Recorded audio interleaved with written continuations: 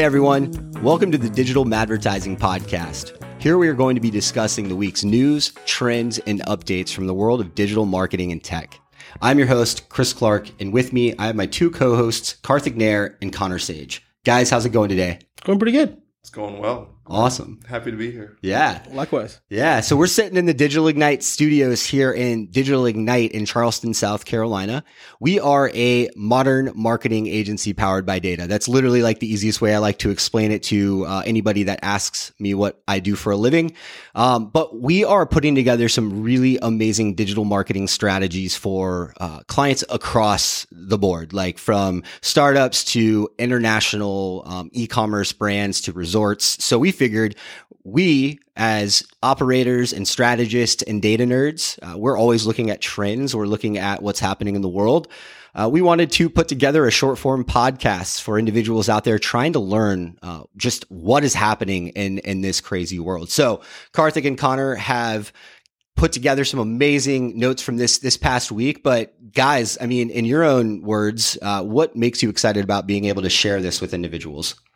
Well, right now, as we enter into kind of a new age for digital marketing, there's a lot of new players that's entering the market. So it's, I think, a great time to just keep in mind all of these new opportunities for business and clients to engage. We talk about a couple of different big players like Netflix and Apple who's entering the market.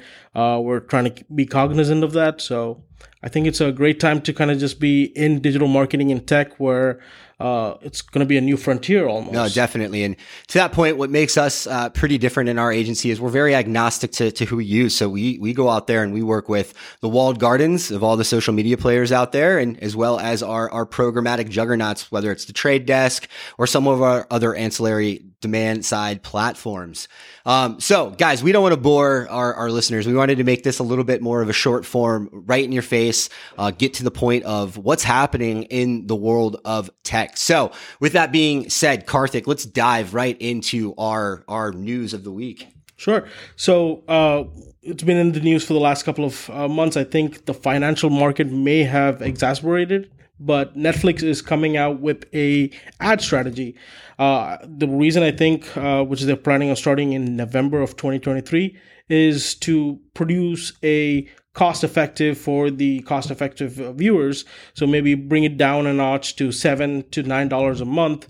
But with this, they will be displaying ads. It's a first for Netflix, who's generally stayed away from ads compared to all of their other kind of OTT platforms. But because of how kind of premium experience Netflix kind of caters to, it's going to be interesting to see how they're going to be placing ads. As of now, what they say is going to be really short ads in the start or the middle of a program between an hour.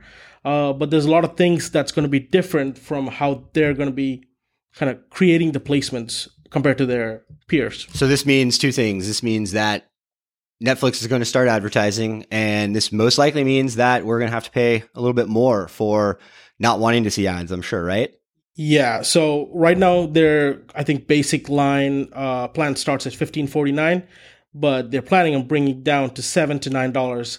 This, I think, would be an option for those who want to reduce their prices while taking on seeing ads.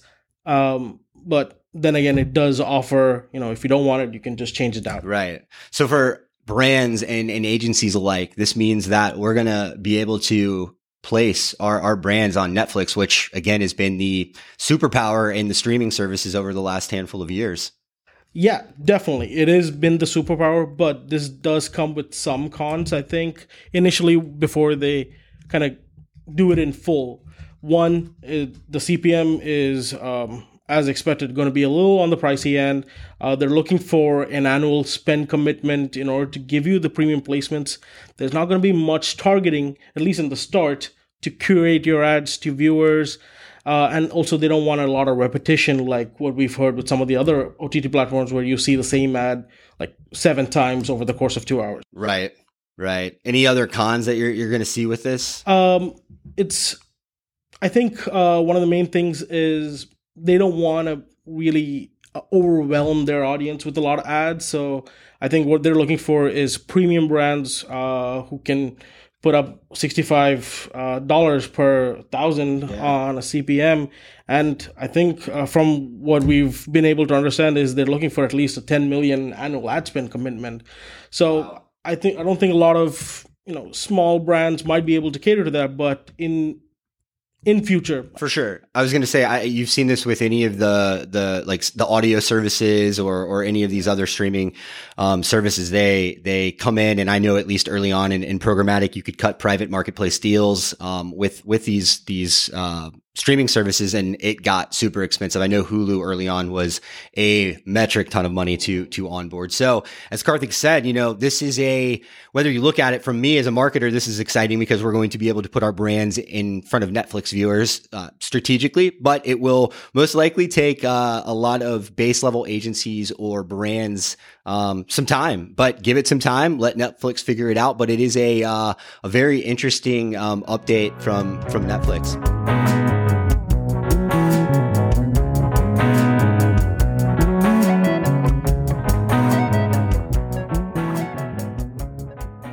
All right. And another big player has recently announced that they are jumping into the digital media space, creating their own DSP. And this is going to be a game changer because they are literally the largest tech company in the world. Apple. Karthik, dude, what is Apple looking to do with this? I mean, this is going to be a game changer, right? Yeah, meaning it is a big game changer that Apple finally, who's implemented all these privacy changes over the last couple of years, basically pushing off all these big advertising modules like Facebook and Snapchat, who rely heavily on data collection from mobile devices. So them putting together this, I think, isn't a big surprise. Because the industry is kind of moving away from walled gardens and third-party cookies with more privacy-safe first-party data, which Apple has a lot of with access to everyone's. Yeah. It does come to mind maybe how they're going to be pushing it, because I just knowing Apple's kind of brand ethos, I don't think it's going to be for just the nickel and dimers. It's going to be for more premium products, for more premium brands that want to engage with their customers. Because think about it, like how many Apple products do we use on a daily basis? Some people have an entire Apple ecosystem on their person. Their house. Yeah. You've got your phone, you've got your iPads, you've got your laptops, you've got your watches, AirPods, you've got Apple TV, you've got what else? You've got even the HomePods. Yeah. So all of these could be integrated in a way to kind of create a more kind of premium experience and a more targeted experience for Apple's clients. So let me ask you this then. With that being said, if you use this new Apple DSP, are we only able to target people with Apple products? Meaning that is if Apple's big kind of USP is the fact that they have access to all these kind of private data. Yeah, I would believe that they would try to go after, but Apple's reach is also just more than even, I think, Apple devices. They have a huge network over their owned kind of properties as well. Even I think it's going to be heavily pushed on their own like content that they're pushing on Apple TV. There's a lot of talk amongst the Hollywood industry about new content pieces that Apple's producing. So I'm excited to see how that's going to be specific to the advertising industry, because they have access to specific audiences, people who have specific interests or types of consumer behavior. Right. No, and this is a interesting time. And as I mentioned early on at the beginning of the podcast, we are in a wild, wild west of advertising. You can look at the traditional sense of billboards, TV, radio, newspaper from the last 100 years almost. With digital, it's moving so fast, and we live in a world of now, and go. These walled gardens, and if you are a marketer or a business owner or somebody that is involved in a company, a walled garden is a social media company that is owned by that entity. They control those rules. You can put a ton of data into that platform, but you can get very little out of that platform. And so as the world is growing, privacy laws are changing, data laws are changing. Over the last couple of years, Apple's implemented iOS 14, which has then started a war with Facebook and Google on how you can track attribution. So this is one thing our agency is always paying attention to help our brands try to, again, look at what is happening in the world and use those practices to a best light. But the programmatic side, and I was talking to one of our trade desk reps this morning on the way in, and he gave me goosebumps because this is something that I've talked about at this agency. And as an agency that is agnostic in using all of these platforms, I feel that is what we need to do to make a full funnel approach for a client or a brand. But with this walled garden in this uncertain times in the world, programmatic is really leading a way of placement. And whether it's a DSP like Trade Desk or what Apple's doing, the ability to hit people on the digital devices, to Karthik's point of what you use, just think, that's Apple's devices. Think of everything else you have. I've got my cell phone, laptop, watch right here. These devices right now, I have a connected television at home. I have an Xbox. The ability to target individuals based on the open internet is a gold mine. And it's with cookies going away whenever this happens, Google keeps pushing that back. Being able to utilize a demand side platform in your brand or working with an agency that has that is really going to benefit you in the future because of your first party data, meaning your CRM data, your sales data, or any collected data that you've had in your company. It's interesting to add, but Apple did try to come out with the DSP around 2015, and they stopped it in 2016 because of lack of demand. Because at that time, third-party cookies and kind of all of these walled gardens kind of owned all of the data. Right. And basically, I think they have implemented in being the more privacy-first approach, and that has played well for them. Well, guys, that was our quick tech update on what's happening.